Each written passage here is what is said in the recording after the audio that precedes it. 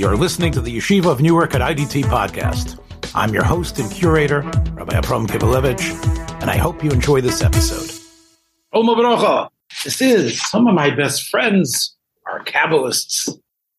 And normally what I say here is I'm joined by Nosson Nota Glick, Rav Nosson Nota from Ashkelon, Eretz HaKodesh, Israel.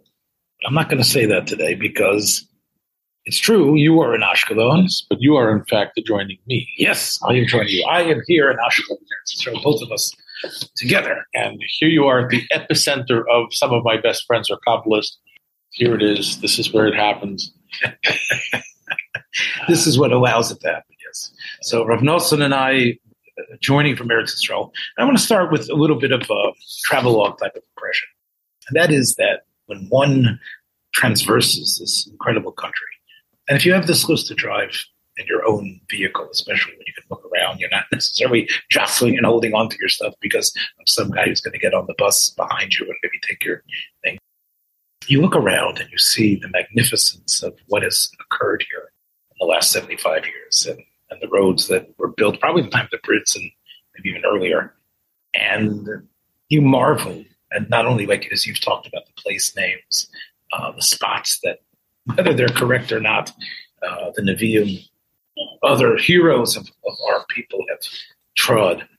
And the place names are definitely inspiring. And whether it's Yoav, Eliyahu, Yoash, Gidon, it just comes at you in such a real way that reading about it doesn't. And you've talked about that. I think that's important. But so sort of like a side element here that struck me was that all these place names, all these cities and streets and that represent the full gamut of Jewish history from the time of Nevi'im all the way down to the last century, they are three languages: Hebrew, Arabic, and English. And of course, the Arab cities, I understand. The Arab cities, that whether it's Ramla or Shuafat or any of the Arab towns, I understand. Of course, we share the country with them. We share the roads with them. When I see those names, the holy names, whether again it could start from Yerushalayim, which of course they also consider one of the great holy spots for Islam, but any of the Shemos of Nevi'im and Tanakh, and I'm struck again by the fact that here are our Arab, we call them our cousins, invoking Shemos of people that we name our children after, people that whether it's David, whether it's Yoav, whether it's Shmuel, Eliyahu. And I'm struck, Nosson, by the fact that we have a commonality. We are stuck to these people. And this has really been, I'm not saying anything deep or something that anyone doesn't know, but I think I, as a visitor, as somebody from Chutz La'aretz, can appreciate this because I think, although I know you're a very open person, many of our Eretz Yisrael brethren look at the Arabs as a terrible, I guess, scourge, and something that they never have to live with. Something which, when are we going to be extricated from this? When are we ever going to be able to leave? When are they going to leave? Unfortunately, we have to deal with them. Be careful, be scared. And yet, the governmental place names sort of bring to me as a sort of a beacon, a message that it isn't just that B'mikra, the B'nai Yishmael are here. They are here, and whatever the messianic plan is, they have a role in this. They aren't just going to, again, we talked about the language in the Zohar, trying to get to in a minute, but they have been the guardians of this country. And I know that this is about Kabbalah, this discussion. And we know the Zohar itself really indicates that they are the ones who were given control over this land. And let's talk about that a little bit. And you know that, Nosson, that this is one of the points that with Shadal and others who have tried to true the Zohar is clearly a later work. And it might even be Rabbi Yaakov Ebden with Nachas Farm as well. Again, we didn't do our research properly perhaps on this, but there are references to what seems to be the Islamic age, right? So let's talk about that. And it's in the Zohar, and it clearly says that they will control this place. Right? Now we found the Zohar, so let's talk about that language of the Zohar. So, close the book. That wasn't so smart of me. Shall we give the long version? Go ahead. The story version. Read a couple of lines and we'll talk about what the okay. So we have a conversation here between Rabbi Yossi and Rabbi Chia. They were walking down the road, and Amar Rabbi Yossi, Rabbi Chia, why are you quiet? Pathways are never properly rectified unless you speak words of Torah. By the way, considering Zohar, it's very interesting. You have very little discussions that happen at base matters. Most of the discussions are always people walking down the road. This is what they're talking about when they're walking down the road. And so you have discussions happening in caves and in fields and all sorts of other good point areas. So there's something that occurs in the Talmud also in quite a large number. But you're right. In the Talmud, it's sort of like exceptional when you're thinking about what's the Zohar. Yeah, most of the discussions in the Gemara are happening in the basement. I think that's a given. And in the Zohar, you never see that, as far as I know. So they're walking. Yeah, so they're walking, and Rabbi Chia began to cry, and he began with the pasuk, "V'tihi Sarai Akora Ein Lo V'lod Va'yaldo Va'yalahu Zimna De'olidas Hagar LiYishmael." So he's saying that the real root of the problem, or the real root of the issue, is in Sarah's barrenness, and because it took time for her to get pregnant and to give birth, and it required a miracle and everything. Therefore, this gives the chance for Yishmael to become born. So really, if you want to go to the root origin of Yishmael's root and source is in emptiness, and this is a theme that we come back to. And so Amarle Rabbi Yossi replies, "Why is this such a terrible thing? She's going to give birth eventually. She's going to have a child who comes from the holy source." So basically, he replies that I heard this from Rabbi Shema, that woe for that, vai Allahu Zimna, woe for that period of time, that empty downtime when Sarah was not having a child or was not having children. Begin the Sarah Isakavas, because Sarah was being held back. So therefore, because of this time lapse, Hagar has a child from Avram. And when HaKadosh Baruch Hu wants to, challenge Avram and say, well, listen, I'm going to give you a son. So Avram says, Lu Yishmael Yichel Lefanecha. Because Avram also already has an attachment to this child. And even though HaKadosh Baruch Hu is giving him a Besorah that he's going to have Yitzchak, but nevertheless, Avram still feels very connected to Yishmael.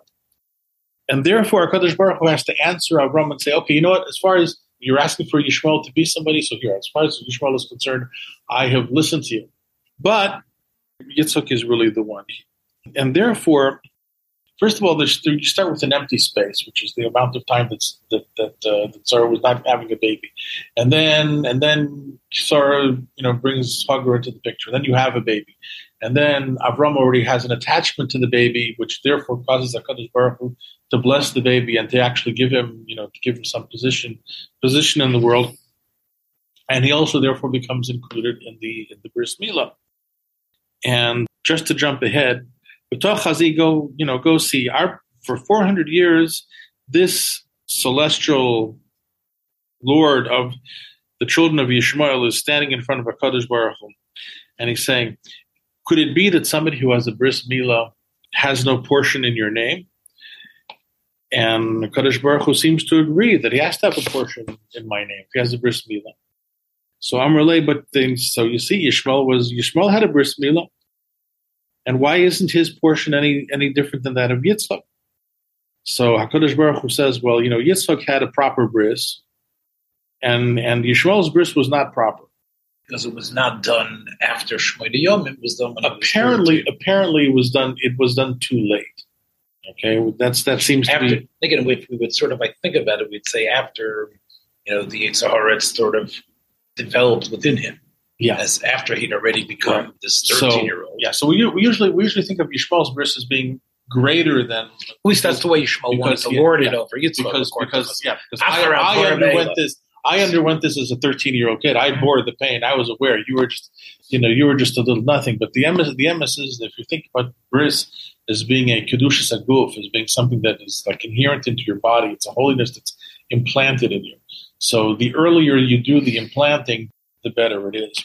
And therefore, as we see, Yitzchak is going to absorb both. He's going to have the bris, and he's also going to be able to absorb its meaning.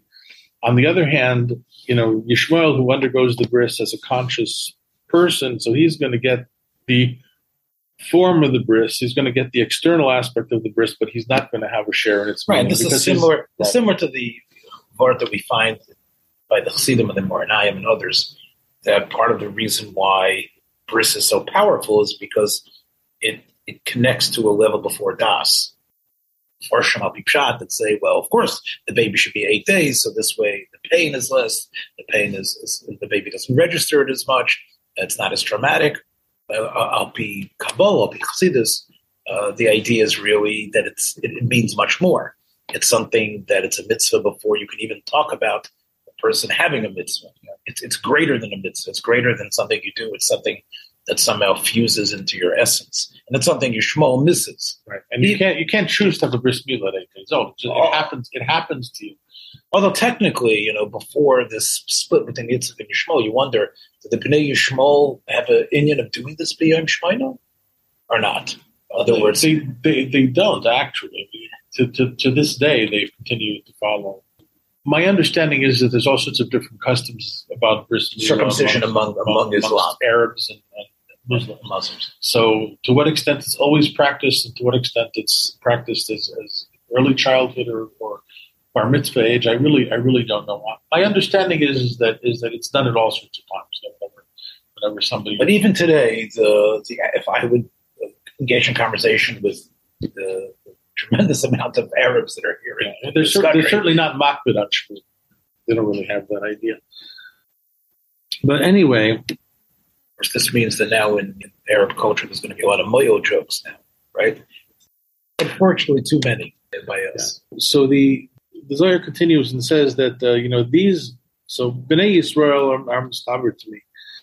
They have a share in the bris in terms of its inner aspect and its external aspect. Ilan mistab can be the koyos. These people cleave to me as is fitting. The tamnai yoyim, they do it when in the 8th day. Ilan rechikin mini ad kama yomim, and these are far away from me for a long time. Amarle, so the memana of the heavenly sar of Yishmael continues and asks, Im kolda, but nevertheless, kevin disguzar lo yeheli agar tau b'kinei. I mean, there has to be some kind of sar over here. So then the Zohar breaks out in a lament. Vay alahu zimna dishilid Yishmael ba'olma v'isguzar. Whoa, Yishmael! Not only was he born, right? He also has a bris milah. Ma ovid kuchabrichu archikluhu lebnei Yishmael midvekusa de le'ela. Distances the children of Yishmael from cleaving from devekus, from having a cleaving to Kadosh Baruch Hu. And he gives them a portion below in the Holy Land, Ba'ara Kadisha, because of the bris that they have. And let me just throw in another thing, which is suggested by the passage that you read, is that it's not about the priya, it's about the chasa orla, the gezeira, the thing that's cut, as opposed to the keser or the atara that's exposed. Yeah, and that is also, according to some of the way Klal Yisrael practiced milah before they came into Eretz Yisrael. There was such a shita, the Gemara, that priya only happened today. But we know priya is really that higher level of the action of the bris. Is gazer. In other words, the word gazer is to cut off. It's the cutting. So Yishmael has that. And if we borrow a page from our friend the Rambam, who has a lot to say about these idionim and others, at least Yishmael has that Shemira Chitzonius from Taivas that we know that cutting the orla does. Like cutting off that foreskin in a way, as we know, is Mamayat the Taiva and Mamayat the pleasure, And in that way, the Arabs can say, or the Ishmaelim can say, that look what we did. We were willing to submit ourselves and cut ourselves off from the complete enjoyment of taiva in this world. And maybe it therefore makes sense, here I'm going with this, that what they're going to get as a schus is, and this is where we come to our original topic, Right. a place in this land, a shlita even in this land, and even a control over this land. And let me now punch this just a little bit further. You know that when you listen to the Arab propaganda, and especially when we respond saying, this is our land, it was promised us by God, we were the people who stood at Sinai, and what they'll come and say is, yeah, but how, you hypocrites, you have defiled this land. This land is not a holy, again, we're not talking about Charedim, we're not talking about B'dei, not about Tzadikim and Mekubolim. We're talking about still the majority of the Jews that live in this land, who they might undergo the Bris Milah, but they have not necessarily limited themselves from the Taivas Olam. And I have heard this from Arab apologists saying, well, okay, you claim this is yours from a historical perspective. History means something when you back it up with, it's not just that I can trace the DNA of that sunbather on the Tel Aviv beach to Aaron HaKohen, but you have to live like the Kedusha of Aaron and Moshe. And in that way, I think many of the Muslims will tell you that this is the Jews are barbarians in terms of their. I'm talking about barbaric acts of murder. I'm talking about barbarians. They're barbarians in terms of their level of their Sybaritic nature, and I think that might have something to do with what Yishmael was about, and that could be why. So why don't I just finish off what he's saying over here, and he says. So therefore, Yishmael are invited to control the Holy Land when it is empty from everything. And they're going to control it for a long time because their Bris Milah is empty without completion. And they will stop Bnei Yisrael from going back to their place until the Schus of Yishmael runs out. And it goes on to another. Zamin and Bnei Yishmael, the Bnei Yishmael are also invited or prepared, to have many wars in the world. And Bnei Edom, which would refer to like Christian nations, would be jumping up to attack them. There's going to be a big fight. And there's going to be this seems to be an illusion. A battle on sea and on land and in Yerushalayim. This seems to be an allusion to the Crusades. We go back to Shadal and others who pointed this to Crusades, beyond a doubt. And then a certain nation will awaken that will come from the edges of the earth to attack, evil Rome and battle with them for 3 months. And then there'll be a huge melee, and then HaKadosh Baruch Hu will kill everybody. Basically, that's so. The Zohar at least ends. The Zohar is very, very, very apocalyptic. Except that the end of all of these nations is through Hashem's right hand, Hashem Tzilchal Yad Yaminech, which we just read. Therefore, eliminates all of the foreign people from Eretz Yisrael, and then Eretz Yisrael is left over to us, which. I don't know if you want to how much you're going to read into that prophecies, but it does sound actually a bit like the Mongol invasion. It's a nation from the other side of from the other side of the earth. They wake up one day and they suddenly go rampaging, and they did destroy, let's say, the first great flowering of Arab culture. That was here in Eretz Yisrael. That was here, and it was in also further east of here. And of course, the Mongols did make some serious incursions into Europe as well. But other than that, the apocalyptic stuff, did not happen as not yet distinctly as spelled out here. So that's part of it seems to be very much a description of the fact that for years. Yeah. The land was pretty much in control by Islam, by Islamic. That's, of course, why it's called Dar al-Islam, and that's part of the reason why they're fighting tooth and nail for it. So they could point to the Zohar as I'm sure many have, as look, your own sources indicate that. Yeah. But what do you believe, Nate? Do you believe that? I started off today. Let me add a note of commentary. The idea of controlling Eretz Yisrael when there's nothing here.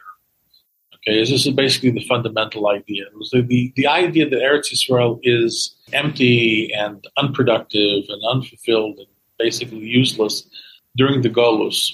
That's the idea that animates this mimer. And what the core of the mimer is saying that the status of Eretz Yisrael during the medieval period, when it was basically empty and unproductive, parallels some sort of spiritual aspect of the people who are ruling the land, which is Bnei Yishmael. So that's the idea. And if you want to delve into this, is what does the Zohar mean when it talks about this emptiness of Yishmael? In what way really is Yishmael empty? And in what way is Eretz Yisrael really empty? It's not as if there weren't any people here. There were people here. But I think it probably refers mostly to the productivity. It's like there wasn't very much growing here during all those years. And people were not having any kind of a standard of living. It was a thoroughfare state. It was a place that people moved through it. Right. And there wasn't this idea of a thriving various cities. What was necessary were the Roman roads or whoever had built them in order to bring their armies through. It was situated in a spot in this peninsula that made it crucial to get to North Africa or to get up into the upper regions of Asia.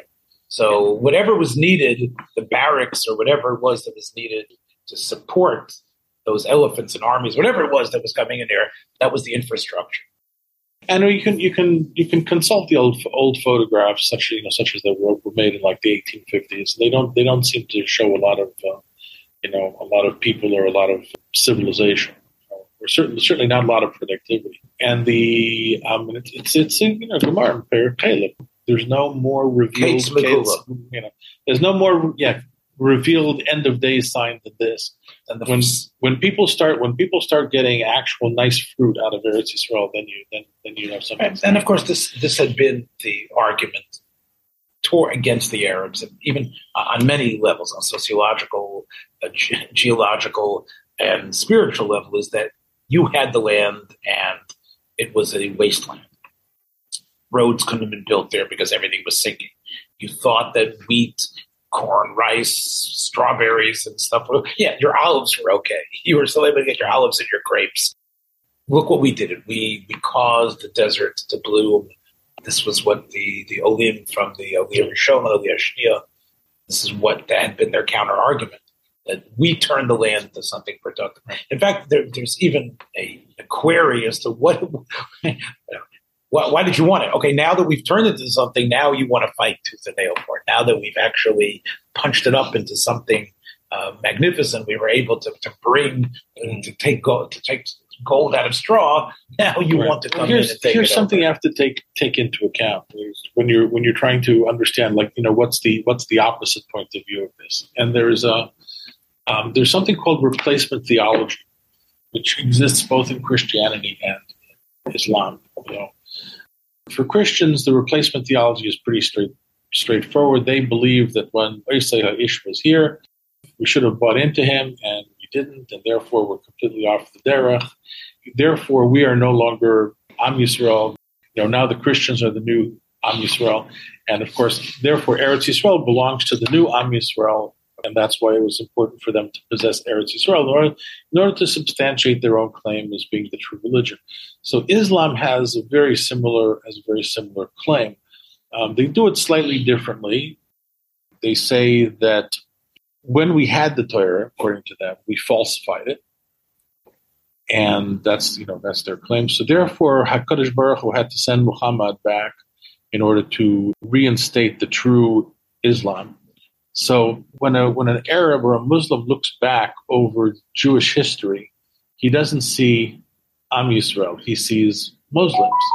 He thinks Melech Dawid or Melech Daoud is a Muslim. and his son Shlomo is a Muslim, and Moshe Rabbeinu is a Muslim, and they're all Muslims because they're all practicing Islam, which was later corrupted and turned into something called Yiddishkeit. They have a whole story about, many people are familiar with, it's the story of the night journey, that Muhammad had a miraculous trip to Har HaBayis, and he flew up to Shamayim, and there he met everybody, including Moshe Rabbeinu and Abraham and Yitzchak and Yaakov, and they all asked Muhammad to lead the prayers, to be Lahavdil Shaliach Tzibur up there. And the whole purpose of the story, obviously, is to show that Muhammad is the Navi Naviim, and that his religion, the one that he's brought down, is the true religion, and therefore Muslims are Balabayis over Eretz Yisrael. As you said, similar to what's somewhere in the New Testament where it says, I haven't come to change the Bible. Jesus said, I've come to fulfill everything. Meaning that anything that had been positive in what they call the Old Testament has been absorbed, reappropriated, fitted into something else. And of course, the Quran is also full, of course, with versions of midrashic stories of Yosef HaTzadik and others. And Geiger and other has pointed this out, how much Muhammad took from Midrash Chazal. But once it becomes canon in the Quran and in the Islamic believers, what happens is, yes, of course, we had these heroes, Navi Samuel and Yosef and all those. And Muhammad is really, as you say, he's the next one in line. And we are chaff that need to be, not only do we fall by the wayside, but, and again, here, I think it's sort of similar to this, or we got to be eliminated too, right? All right? No, actually, the Dhimis, we're going to be. Yeah, we have to be Dhimis, right? But we're not eliminated. No, we're not eliminated. By the way, it's interesting to think about it. Even in, let's say, medieval Christianity, it was an aberration in the sense that Jews were supposed to be killed or eliminated. Jews were supposed to be kept in contempt so that everybody could see how lowly and miserable we are. And therefore, we would know that that's what happens to people who don't believe in Yahshua. The wandering Jew. So we were supposed to exist, and some of the church fathers had a little bit more positive angles on that. Maybe we exist for some mysterious secret reason that only HaKadosh Baruch Hu knows. Right? But mostly, the people who thought about these things concluded that we exist in order to be held in contempt and to perpetually suffer forever for our rejection. Now, for Muslims, that was much more. That was a much more compassionate version of the above, because since we had a shaykhus in Torah, therefore we were considered, let's say, people of the book, which is a general Islamic term for everybody that has some sort of connection to monotheism. So therefore, we are allowed to exist, but we have to make sure that we always grovel and show obsequience and in some ways submit. And submit, which is what Islam means. Which is what Islam means. So what's really fascinating. And by the way, the thing that makes it most difficult for, let's say, Islamic culture to accept about Medinat Israel is that we are not kufufim to Islam. We're not being dhimmis, as we have betrayed, the basic covenant between Islam and. Yeah, well, I think it's aggravated by those who are supposed to be protected by Islam. I think it's aggravated by the other things that I mentioned, which is that the abrasiveness and the shocking immorality that the lack of the Jewish culture brought in.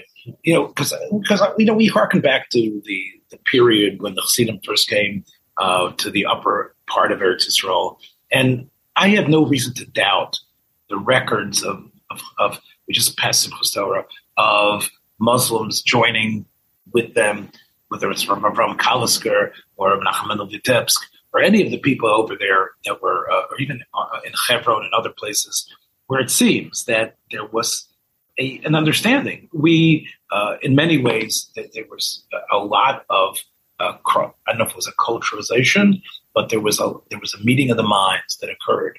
Now, it's could be because they didn't see these Jewish pilgrims as a threat to taking over the country. But there does seem to be an affinity, and there's more than enough records of many Muslim men and women coming to Rebbe's to get brachas, because they recognized that these were the same holy men that they had extolled in their own culture, despite the fact that they had rejected Islam. Okay, I think. Islam is a universe. Okay, and just about everything, every major spiritual argument that we have in us, they will also have in them. Like if you want to argue that Hasidim and Litvaks, right? Or Hasidim and I don't like to use the word Mustagdim because I don't think it's accurate. But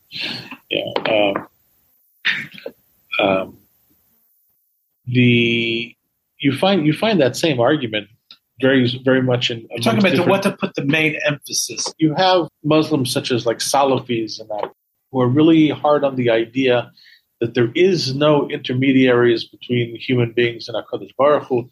Even Muhammad himself was nothing more than a telephone. And when a telephone breaks, you just bury it and you leave it alone. So they're really against the whole idea of going to Kivrei Tzadikim. And they're really against the whole idea of tzaddikim because so if he's a qadi, if he's a sheikh, and you're going to him for a psak halacha, then that's great. That's his job. But if you're going to him for a bracha, go to HaKadosh Baruch Hu for a bracha. They have that idea. Masha'en Kain, you have people who come, let's say, more from the Sufi tradition, which exists both in the Sunnah variations and in the Shia variations, where there you really do have something quite parallel to tzaddikim and to Bali Moifes, and you have that you're supposed to have a dveikus in tzaddikim. So, not to mention, I once did a little project. I got some examples of Hasidim dancing off of YouTube, and then I got some examples of Sufis dancing, and it's amazing to what extent the activities are the same. Even the dress is the same. Like if you think of a shtreimel, it's kind of like a modified Sufi turban. Okay, so it might even be a cultural, might actually be a cultural fertilization from the Middle East into Eastern Europe by way of the Ottoman Empire. Ukraine was under the control of the Ottoman Empire for substantial amounts of time. So I've often thought to myself that maybe the Hasidic dress doesn't really come from Polish noble people at all. It actually is a modified version of Middle Eastern or Sufi dress, which is modified for Western clothing. And, when you hear about it, and I take what you're saying as something very sound and convincing. We're not that different. Our DNA what you're saying is our intellectual DNA and our intellectual struggles aren't that different. Maybe even our physical DNA. Right. So there was a point as before we started recording, as I was, tasting your wonderful shakshuka and relishing it, you were mentioning to me that one of the things that you theorized, because of the fact that we had a connection to this land, and although conquerors came, invaders came, and demanded that we all leave, but that wasn't the only option. There was always the option of conversion, whether it was conversion to Christianity, conversion to Islam. Now, of course, we have this noble idea, maybe it goes back all the way to Yirmiyahu, that we will not take this and we're not going to change and we'll just leave the country rather than become what you want me to become. And the actual reality is there was probably a very strong percentage. Let's call them the 80% who stayed in Mitzrayim sort of mentality, who, okay, this is my country. Here's the invader. He's giving me an option. The religion that's being offered, especially early Christianity, very similar to Judaism. Or Islam, which has that monotheistic element to it, whether they heard the stories about how Muhammad had converted his Jewish antagonist originally. So there'd be more than enough reason for many of these as well. At least I live, and at least I can stay here. And the point is that it might be very well that many of these Arab people today, Muslims today, who are saying, this has been our country, this has been our land, we own it, you are the interlopers. Many of the people, their great-great-great-great-great-grandparents might be Jews, or what we would call Jews of B'nai Yisrael. There's a lot to indicate that's the case. But just I'm beginning with the statistics. Like if 1 in 10 people in the Roman Empire were Jewish, then where did all these people go? we should be outnumbering the Chinese based on Josephus's description of the breadth of the Jews during the Roman Empire. So it seems that there was a lot of attrition, and it's historically it's quite likely that there was a lot of converting out. And I would just want to point out that you have to take into account the terrible disappointment that happened, like after Churban Bayis Sheni and after the Bar Kokhba revolt and after years of suffering. And here you have a monotheistic religion which comes along. It's very, very, very successful. And at some point in time, you say to yourself, the Rebbeinu Shalom is obviously behind this. So who am I to argue with the Kadosh Baruch? It's very similar to the argument that was made post the Holocaust of Jews who survived that. And it wasn't such a large percentage, but a decent amount of people said, no, I'm going to raise my kids as Christian now. I don't want to have another Holocaust happen to me. Let's just go this way. At least our family survives. So therefore, again, just to reiterate the point, it might be that many of the people who we are fighting tooth and nail with, and tooth and nail is really an understatement. As I said to you before we started recording, we're here in Ashkelon, but every place in Eretz Yisrael is only a couple hours away. Every single spot down every single road that we talk about, the ones I've been traveling to reach to you, there have been piguyim, there have been attacks.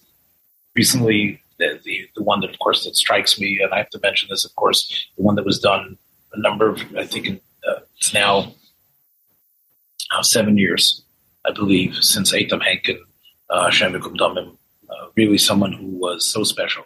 And again, I don't want to minimize anyone who has become a carbon in this terrible war, but especially someone like Eitam Henkin, who I think in many ways is the spirit of what I try to do on our podcast, which is to be open, understanding, and here they lied in wait for him. Did they know who he was? Of course not. But so some of our best and brightest and people that could have been lights of Achdus and such brilliance have been extinguished by the extreme brutality that is so shocking and horrible. The rampant murder of innocents, of running into settlers' homes with machetes, chopping them off, killing them in front of their blowing up buses, shooting up hotels. We have seen it all, and so I could see how many people, Nelson, would look at that piece of the Zohar and said, okay, yes, they were here, but read to the end where it says they will be destroyed. And maybe if you're a Kahanik, you're saying, well, we're going to be the active agents to allow that apocalypse to happen. We'll have shrifters with God, allow that to happen, or at least get rid of them. I really want to take a different track, and it's not just because I want to appeal to a certain, let's say, woke mentality, because that's not what I'm about. But I really have a hard time, especially with what you're saying, to say that this is the end of the story. That image, that Simchas Torah image from the Muslims' dafka understanding, somehow it seems to me that's got to be part of the recipe of the Geula. There's something, again, we talk about the intercene arguments that occur between Charedim and non-Charedim, and we both of us, I know it's an anathema to both of us how much we hate hearing that.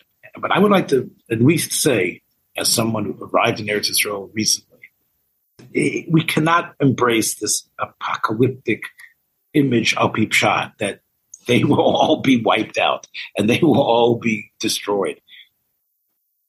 And you started it, Nelson. It doesn't seem like, especially like the Rambam that Derech HaTeva. But even if there's we'll take the Lubavitcher Rebbe's version of the Rambam. That's only the first stage, and then it's going to be followed by just the great miracles of the Messianic age. Who better to be moided than the people that we are indeed closest to? I'll take a stab at that, sure. at least from the point of view of theology. Maybe make a little bit of dent in here. Listen, first of all, I definitely believe, Godel HaShalom Ein Kli Machzik Bracha Olam Yisrael Elo HaShalom. So that has to be a basic part of our orientation. And I still believe that problems can be solved, even though I've come to realize that we live in a part of the world where problems don't get solved. People don't really try to solve problems here, and people don't try to solve conflicts here. Conflict is forever. conflict is considered to be a part of life, and it gives you the opportunity to be strong and to be dedicated and to kill or be killed, and that's good because that's the way life is, and it's fundamental to living in a part of the world where there is always a threat of scarcity, and where survival is always somewhat somewhat shaky, and where you have groups that are that are in conflict with each other. So conflict is never really expected to go away. You're not making a great case for me to make Aliyah right now. Well, yeah, but it's one of the things that I think I really had to learn as a kind of like a naive American, and it did make quite a difference in my perspective on things. I mean, you have to have a very, very long-sighted perspective. But anyway, Al Kol Panim, yes, there is enough commonality between us and our enemies for us to make a lot of good things happen. And I just want to, based upon the same Zohar that speaks about emptiness as the fundamental principle of Yishmael, and fullness is the fundamental thing that is typical of Am Yisrael. It seems to me that on a theological level, there's a certain sense in which the monotheism of Islam is very, kind of powerful and uncompromising. Like, HaKadosh Baruch Hu is so one and so absolute, completely outside of any of our ability to comprehend him or to be mistabik in him or to connect ourselves to him. And if you go to the holiest place on planet Earth, according to Islam, which is at the Kaaba in Makkah, you open up the doors, there's absolutely nothing in there. It's just an empty room. It's pashut, an empty room. Now, if you go into a shul, you open up the holiest place in the shul. It's full of stuff. It's full of books, and we are miyaches a certain kind of holiness, not only just to the book, but also to tashmishei mitzvah and to tashmishei kedusha.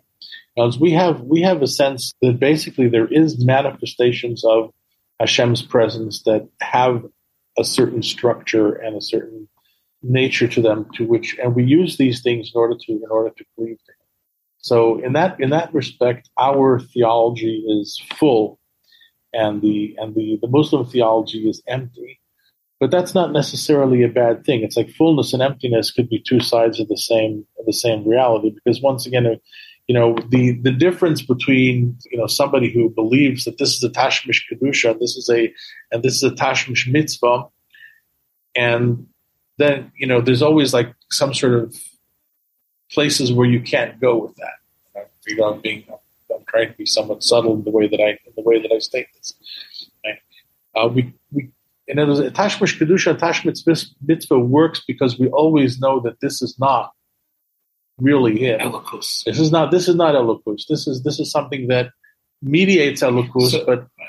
So let me steal your thunder for a second. I think what you're trying to get at, it's almost like Islam being out there with their extreme version creates the balance that doesn't allow us to once again fall into the chera egel.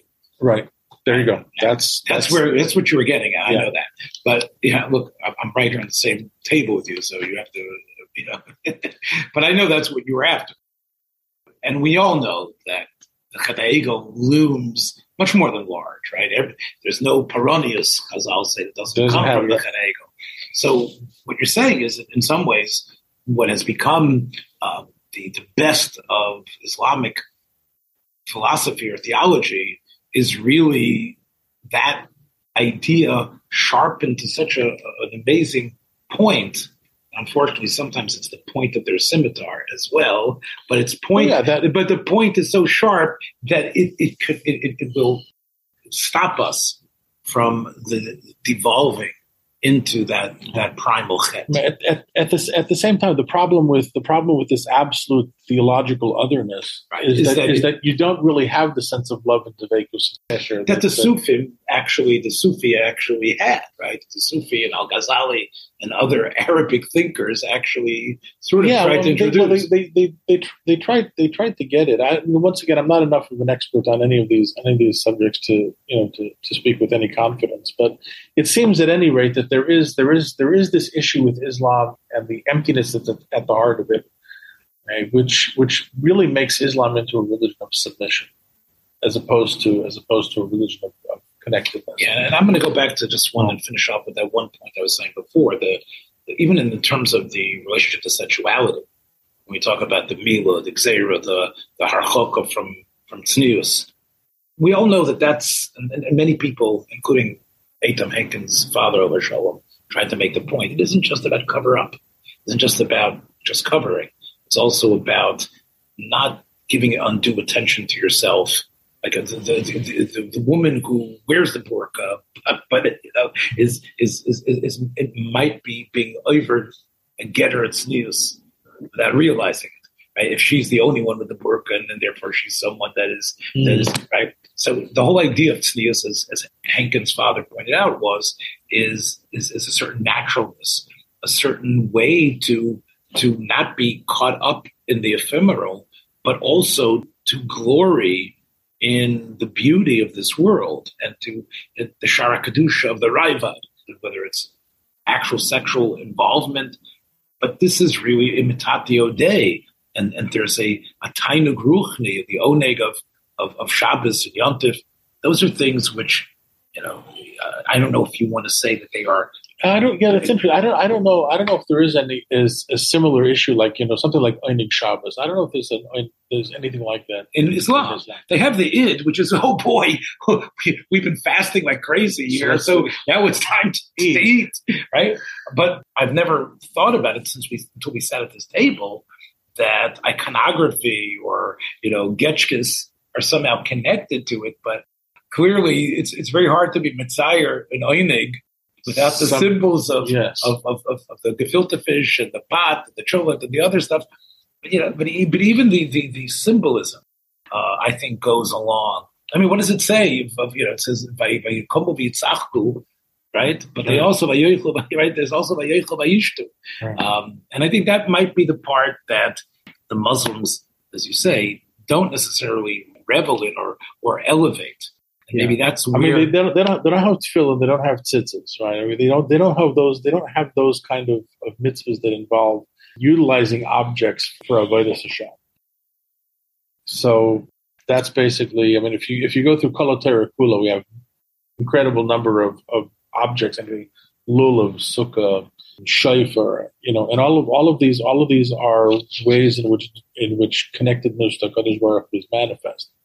Wow. So you definitely need the balance of the if Islam comes to hold the bittul together while we experience the einig of dveikus, then that's possibly a model for some kind of explanation as to what are we both doing here, and therefore let's keep those Arabic letters on all those holy place names. Well, that's about it, my friends. We will Mitzvah Hashem hopefully join you again, whether it's personally on the same table or via Zoom across the thousands of miles of the ocean. But in our hearts, of course, we're always going to have that type of achdus. Take care, everybody.